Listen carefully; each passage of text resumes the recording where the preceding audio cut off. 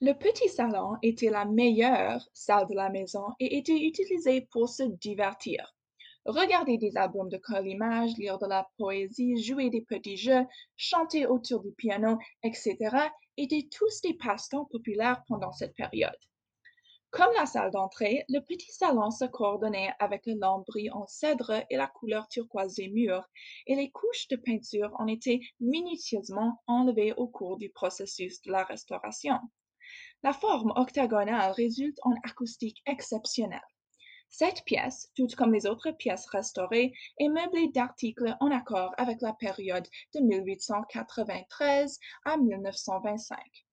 Le meuble de rangement en acajou pour partition et la lampe en régule sur le piano étaient des possessions de la famille Rhodes. Les autres meubles ont été achetés, donnés ou sont en prêt.